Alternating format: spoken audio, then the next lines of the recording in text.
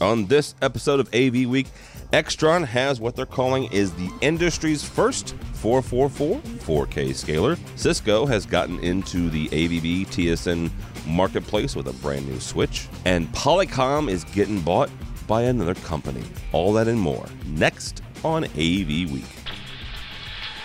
The network for the AV industry. What are you listening to? This is AV. This is AV Nation. This is AV Nation. AV Week is brought to you by our fine group of underwriters, companies like DisplayNote. This is AV Week, episode 242, recorded Friday, April 15th, 2016. The V in AVB. Ready. AV Week. Performing scan. Week. Online. This is AV Week.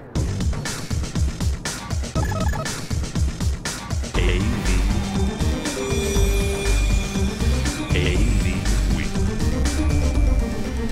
This is AV Week, your weekly wrap-up of audiovisual news and information. My name is Tim Albright.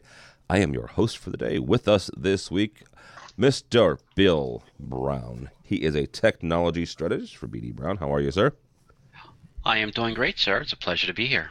Also with us is Mr. Chris Bosch, system support engineer with Extron. Welcome, sir. Thank you very much. And also, you two are veterans at this, but this young man is not, so please be nice to him. He's a bit of an introvert. His name is Joe Cornwall. I hope I passed the audition. Yes, he is a technology evangelist for Legrand. Welcome, sir. Great to be here. Thanks so much. And yeah, let's have some fun. Yeah, Joe's a really good guy. I met him for the first time in person out in Anaheim, actually, at the Infocom Connection. So, good guy. Real quick, huh? That was a great show too. That was a good show. Yeah, it was a good show. It was the first time I had ever done the regional one with Infocom. So, it was a good show. Real quickly, guys, and we're not going to spend a whole lot of time on this. Honestly, because I don't know enough, and I'll be very frank. Late this morning, a company called Mitel announced that they're going to they're going to acquire Polycom. Now, in the AV space, Mitel is and Mitech actually is a company owned by and ran by Atlas Sound. This is Mitel, so this has nothing to do with Atlas and John and Lloyd Ivy. This is Mitel. It's a Canadian company based out of Ottawa. They're picking up Polycom for about for about $1.9 billion with a B dollars, mostly stock and cash. However, I'll say that as the news. I don't have enough information about the company. I've been trying to research it since it came out, and I don't have enough to honestly make a good estimation of what exactly this is going to mean. So, give you the news. Mitel is acquiring Polycom. There it is.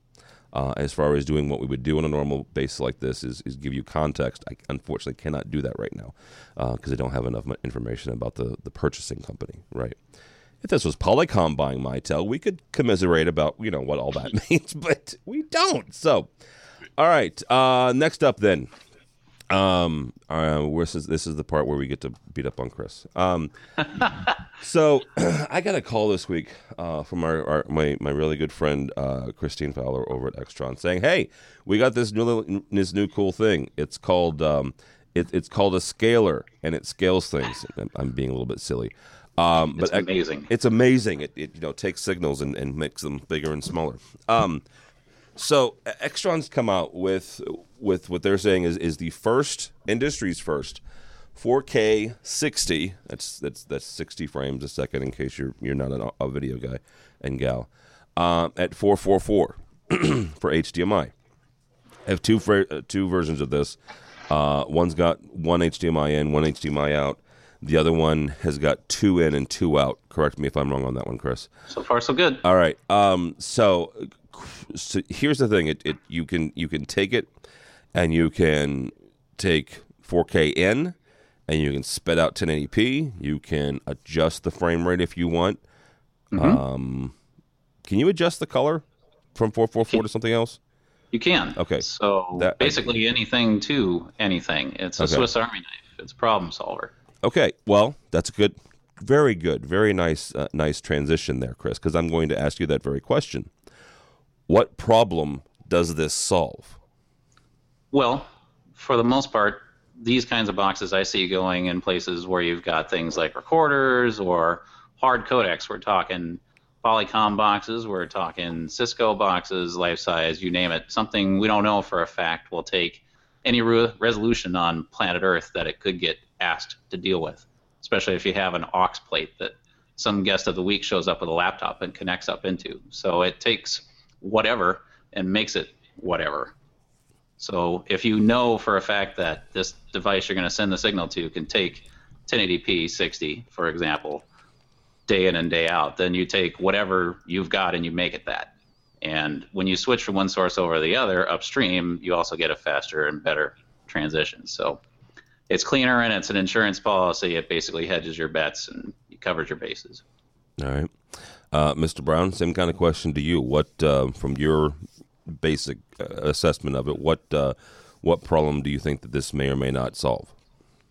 I think a lot of the legacy issues that I've been dealing with, and people really not having the resources to make major technology, expenses or something to really get, okay, I want to be able to do something, but I don't have the money to replace everything in my system. And this piecemeal mentality that that people have gotten used to, I think this solves that. It really, if you look at it, and it's not built as not just the latest of greatest, but something that will move you to where our industry is going. And it's something where we're going to expect. I think that, I guess, the fear of not being, go back to the trains, that you missed a train on something. I think this is something that will help in that. So it's a transition device almost. Yes. Okay. Mr. Cornwall, first up here, what do you think that this could solve in the future? I think this is an exciting product. I think that this is a brilliant product to hit the market when it did. We've been talking for a while now. You know that I focus a large part of my life on looking at desktop solutions, and particularly USB Type-C coming down the path, and 4K.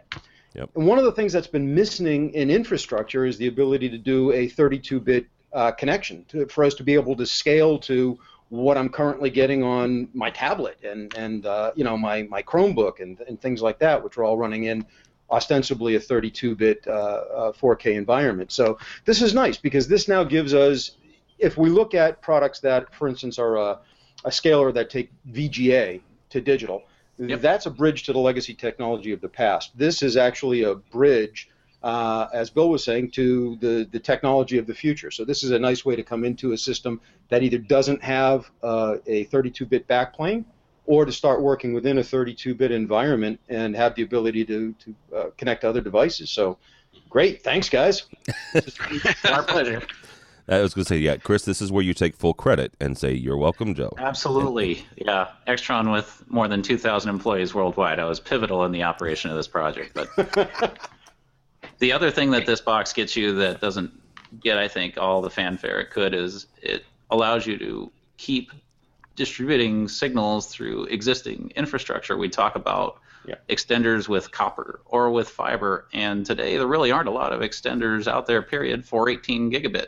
We're talking 4K 60, 444, HDMI 2.0 kind of stuff. Absolutely. That's a message that I've been harping on now for quite a while. As a matter of fact, if you're putting something behind the walls, it needs to last for 5, 6, 7 years, however long it's going to be for me to no longer be responsible for the installation, whatever period of time that is. So, yeah, you have to have infrastructure that can do that. Right now, the infrastructure that does that is invariably based in glass. Mm-hmm. Well, so let me ask you guys this, and this is one of the things that I've gotten pushback on when I've at least tried to research 444, right? And for those of you who aren't interested in color spec, skip ahead 5 minutes and we'll talk about something else. What exactly is 444? Like, what source? Because that's one of the things when I started talking about 4K and started talking about this move. Good friends, right? And you do this in somewhat ribbing, but also somewhat, in seriousness. They're like, well, where's the content? Where's the, and I get that, right? So I'll ask you guys, where's the content that is actually native 444? It's right there on your computer. Well, let's say that's it. That the computer source is absolutely where it's at. Yep. And so for medical, I get, and for some other things, but is that what we're looking at? Is you have to make sure that you're converting or you're processing, the computer signal. Yeah, you want to be capable of not molesting any source that goes through your system. Basically, you want it to go out at least as good as what it came in as. And in a residential scenario where you've got sources that are full motion video for the most part, shiny, happy people, sea turtles in the ocean, something like that. 422 and 420, which we're talking about for chroma sampling, holds up well. You'd be hard pressed in most cases to tell the difference. But when we talk about professional jobs where we've got either some document or some website or some spreadsheet or some map, it's very obvious when you start crushing that detail. You'll see text with a white background and black text, and you'll see these rainbow pixels just of random noise around there from that crushing. So that's what we want to avoid with these kinds of scalers. If I've got 444 coming in and 444 going out, the meat in the middle needs to also be 444 for it to keep that. Okay, very good. No, Chris, I had a quick question for Chris. I guess, and sometimes in our industry, I think there's an expectation that we're the smartest guys in the room, and we're going to come in and tell you what you need, what you want, and everything like that.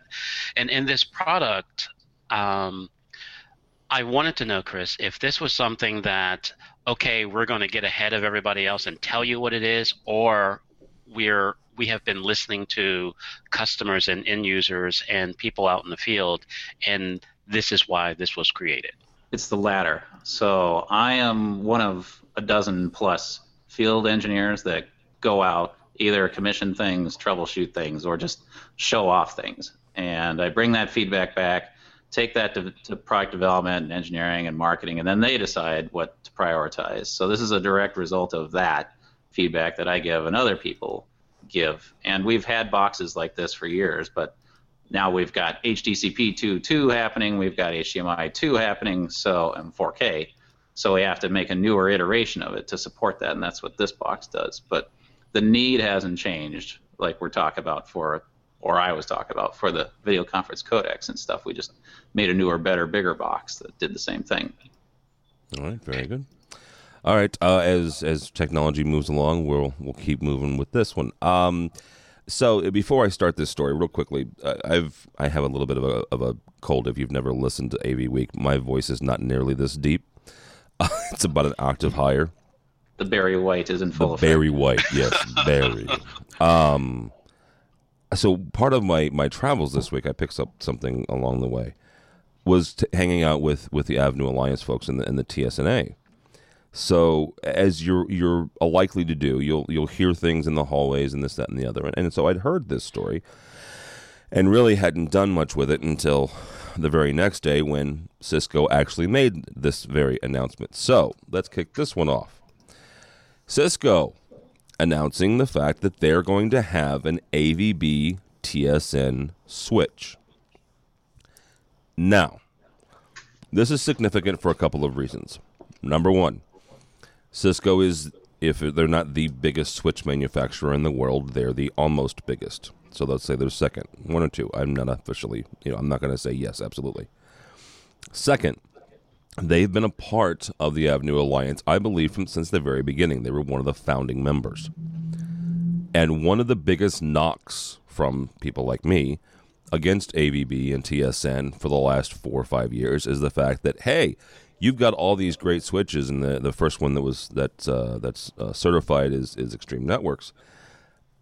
You've got all these switches from other people, but you have a company who makes switches, right?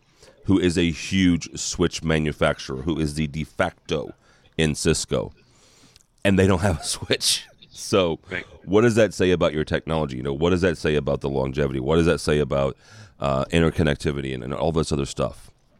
Now Cisco has announced it. And what's interesting is I ended up having a conversation with one of the Cisco reps, and they were chatting with a number of us that were in the AV part. Biamp was there, and a couple other folks were there, asking us, what's the market? What are the verticals? What do we think? What's the possible saturation of AVB?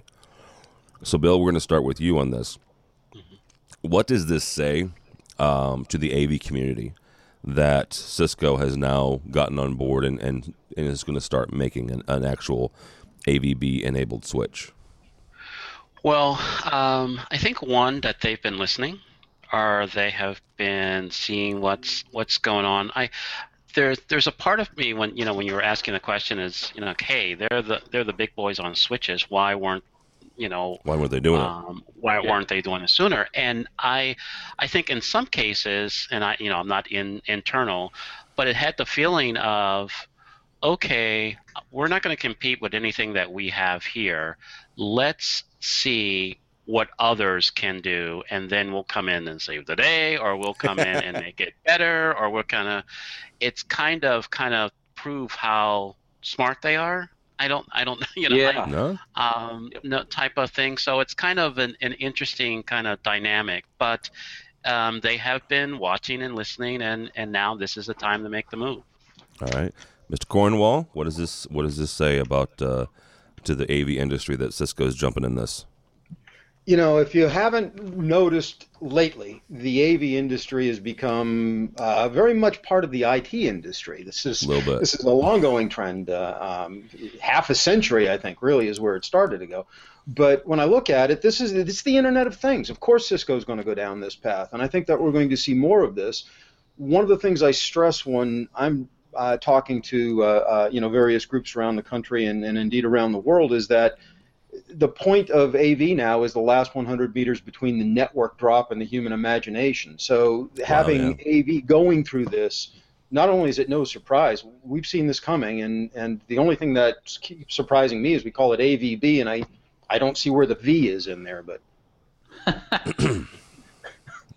I have a comment for that I would probably get sued for. So comments have been made on your podcast to that effect before. Yes, but these would be different. So yes. Chris, go ahead and save me from myself.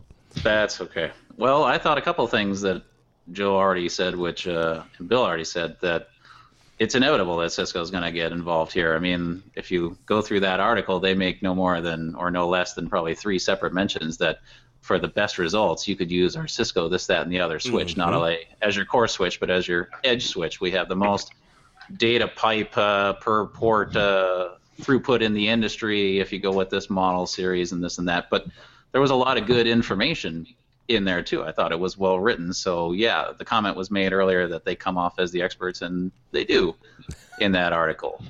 So it's justification for their existence in that you should use these switches for best results and move towards this direction, get those dinosaur appliances out of there and put everything over IP and call it a day. Yeah, the here's the thing, everybody, I shouldn't say everybody. There's a lot of folks working Extron's One, a number of competitors, direct competitors for them, as well as others that have put video on the network. And we're doing that now today too. I was going to say, you guys are doing it. Several people are doing it. Nobody's doing it yet that I'm aware of in using the AVB TSN protocol. You guys use HD-based T. A lot of people do as well. And H.264. And H.264 and there's streaming and stuff like that. Yep. We're getting to the point, Cisco doing this is actually kind of impressive, where a lot of folks are getting into video over the network. I would be shocked if by the end of the year we didn't have something from somebody. Let me just put it that way. Absolutely shocked, especially with this announcement from Cisco, because now manufacturers can go, here's a box from us, here's a box from Cisco, knock yourself out, right? So it should work. Yeah, it should work. All right, up next from our friends over at CNET. So Joe actually mentioned USB-C. If you're not familiar with this, holy cow, is this cool, right? You've got power, you've got data, obviously, with the regular USB. And oh yeah, by the way, you have video. So the latest iteration of the iPad, good Lord, the Apple Mac Air, this is what it's got, right? All kinds of jack, and that's it. Yeah, that's it, a USB-C jack. Joe, when it comes to this connectivity and doing things with the USB Type-C standard, is this something where guys like Chris are going to have to start making USB-C switches and worrying them? Yeah. Oh, God, yes?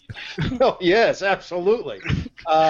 USB-C is going to have, I think, a similar impact on the AV industry to what we experienced with HDMI. HDMI was one heck of a roller coaster ride, and if we think about it from the perspective of 2016, you go back 10 years ago, nobody on the commercial side wanted HDMI, thought it was going to amount to anything, and yet today it's the most ubiquitous AV connector on the planet. I mean, it's that strong, and it's still growing.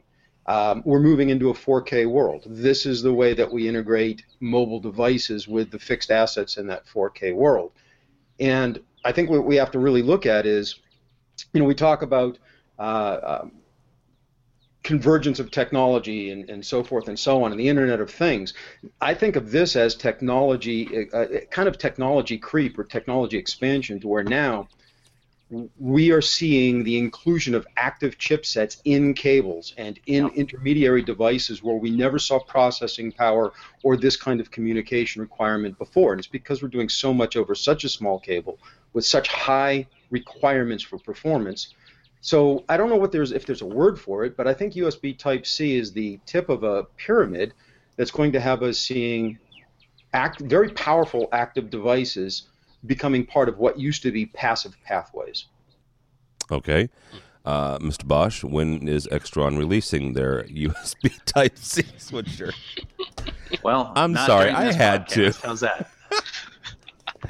There are over 500 engineers across the street that could answer that question, but that is not. I'm going to get a call from Christine, aren't I? Well, the way to look at it is really it's a DisplayPort switcher, because that's in USB Type-C. So you think of one of the ways I look at this is think of wheels within wheels, right? USB Type-C is on the gizmos that are in your pocket, and they connect to DisplayPort and HDMI, which go a little longer, which connect to HD-based or AV over IP, which go even longer than that.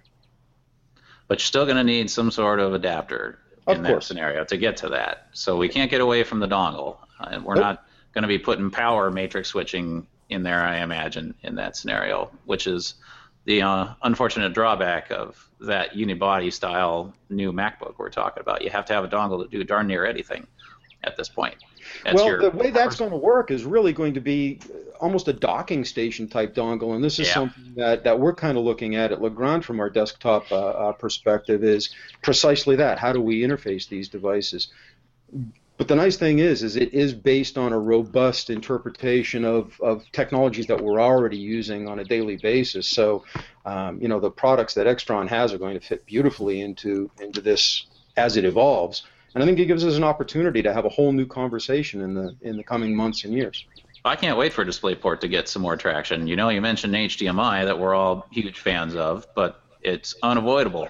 But DisplayPort is royalty-free. Mm-hmm. So there is incentive for everybody to get behind it, I would think. But at the same time, it's unfortunate that HDMI is where it is because the data rate is capped at 18 gigabit today with HDMI 2.0, whereas 1.3 and 1.4 DisplayPort are 32.4 gigabits. So we can do all sorts of cool things like higher frame rate and HDR on top of 4K. Not mutually just look what's coming down the pike now from MHL. They've already announced that they're going to go, to 4320 8K video with up to 48-bit color depth over USB Type-C to a proprietary MHL super connector.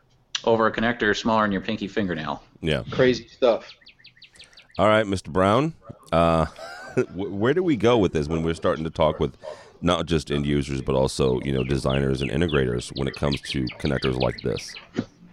I really think that this whole conversation and the story is about our expectations and our imagination. Because there is a lot of things that we kind of know right now, but things that we want in the future. And I think if we kind of, I guess, unshackle our minds to think that anything and everything is possible, then the designers can go for it, and then the end users can ask for it, and so we can really see the level of technology or cables or integration of things will really kind of explode. Because I think in some cases this cable seems like one step that will kind of open a Pandora's box of possibility. And so the more that we just don't limit ourselves to what information we can get out in this particular cable, and wow, all the stuff that is transmitting in this, what more can we use? What more can go through this? And I think, like I said, we're limited to our expectation and our imaginations. And our imaginations, as we know, talking with end users, are all over the map and are endless. So that's where fiber comes into play. So you just put a faster box on it as their imagination gets better years later. Well, we got a couple minutes here left. Let's talk about that for a second. I mean, yes, fiber is great, and I still fully believe that eventually it will come to the point where cost will come down on that, where it will be either as cheap or cheaper than copper, in which case all of our Cat X's are going to be screwed, right? But until we get there, I mean, you got USB-C, which is what we're talking about here. It's not twisted pair and it's not fiber. It's a USB cable, right? Right. Now, yes, as we are wont to do in the AV industry, I don't want a 6-foot or a 3-foot USB-C cable. I want to take this device and send it here, and here, where the original intention for like HDMI was 6 to 9 feet, depending on who you ask.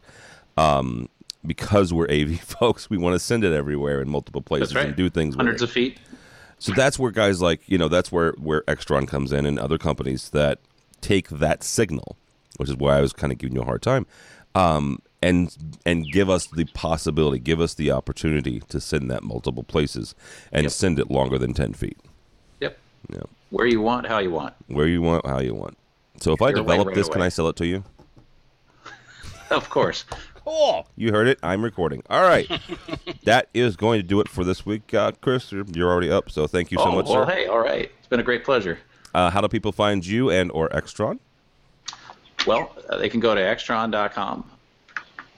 That's it? Just extron.com to find you? That's it? That's it. All right. Mr. Brown, thank you, sir. Well, thank you. This is always a pleasure. You can find me at bdbrown.com or on Twitter at bdbrown.com with two M's. Com with 2 M's. Okay, very good. Mr. Cornwall, thank you, sir. You did a good job. Thank you very much. It's been a pleasure. Always excited to join my colleagues in the industry and chatting about the latest things. Reach out to me, joseph.cornwall@legrand.us by email, or follow me on Twitter at Joe Cornwall. You'll find me at either legrand.com or middleatlantic.com. All right, very good. And my name is Tim Albright. Don't follow me. At this point, I'm just excited that the Blues won a game in the playoffs. So actually, I was at Crestron Masters yesterday and ran into my old friend, Mr. Dave Hatz, who happens to be a diehard Blackhawk fan. So he and I had some moments of silence and steely stares. So at this point, I'll just say go Blues and hope they make it past the first round. So, but go by the website if you would, please, avnation.tv, avnation.tv. An awful lot of people did an awful lot of hard work on it. I wasn't one of them, but they were the ones who make that website sing. So avnation.tv. You'll find this program and a host of others, including our new residential weekly called Resi Week, where we look at the residential the home side of AV. So that happens every Mondays. Typically, we post on Wednesdays. So also coming up here in the next month, we're going to be a little bit of everywhere. I mentioned the fact that this week, Josh Rago and I were at the TSNA. Chris Netto and our new 50-year-old friend, Mr. George Tucker, and I were at Crestron Masters. The next few weeks, we're going to be everywhere as well. The Sapphire Party, the Sapphire Road Show is happening in New York in 2 weeks, so we'll be there. AVI Systems events in Chicago and Minneapolis, as well as the PSNI Marketing Summit in May as well. And then, we have this little show called InfoComm coming up in June, so we'll be there as well. We've got a booth, and we'll be having the tweet up on Thursday between 4 and 6. So all of that you will find at the website, avnation.tv, avnation.tv. Thanks so much for listening. Thanks so much for watching. This has been AV Week.